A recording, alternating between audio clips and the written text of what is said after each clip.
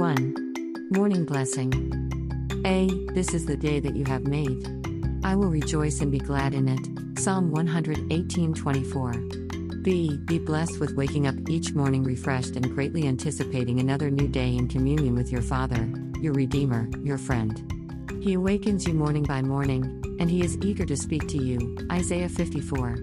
Let God minister Himself to you. Be blessed to hear His words of love spoken specifically to you. C. Each day the Lord pours out His unfailing love to you.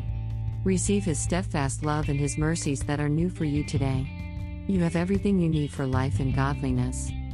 D. As you start this new day, allow your spirit partnering with the Holy Spirit to take the lead over your soul and body.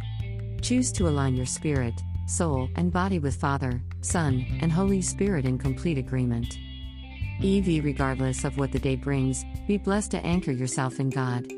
He is your rock and fortress. He is your shield and strong tower.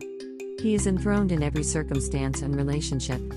The Lord will guard your going out and your coming in. Psalm 121:8. He is always there for you. FV. Actively bless every place where you go with the presence of God Most High.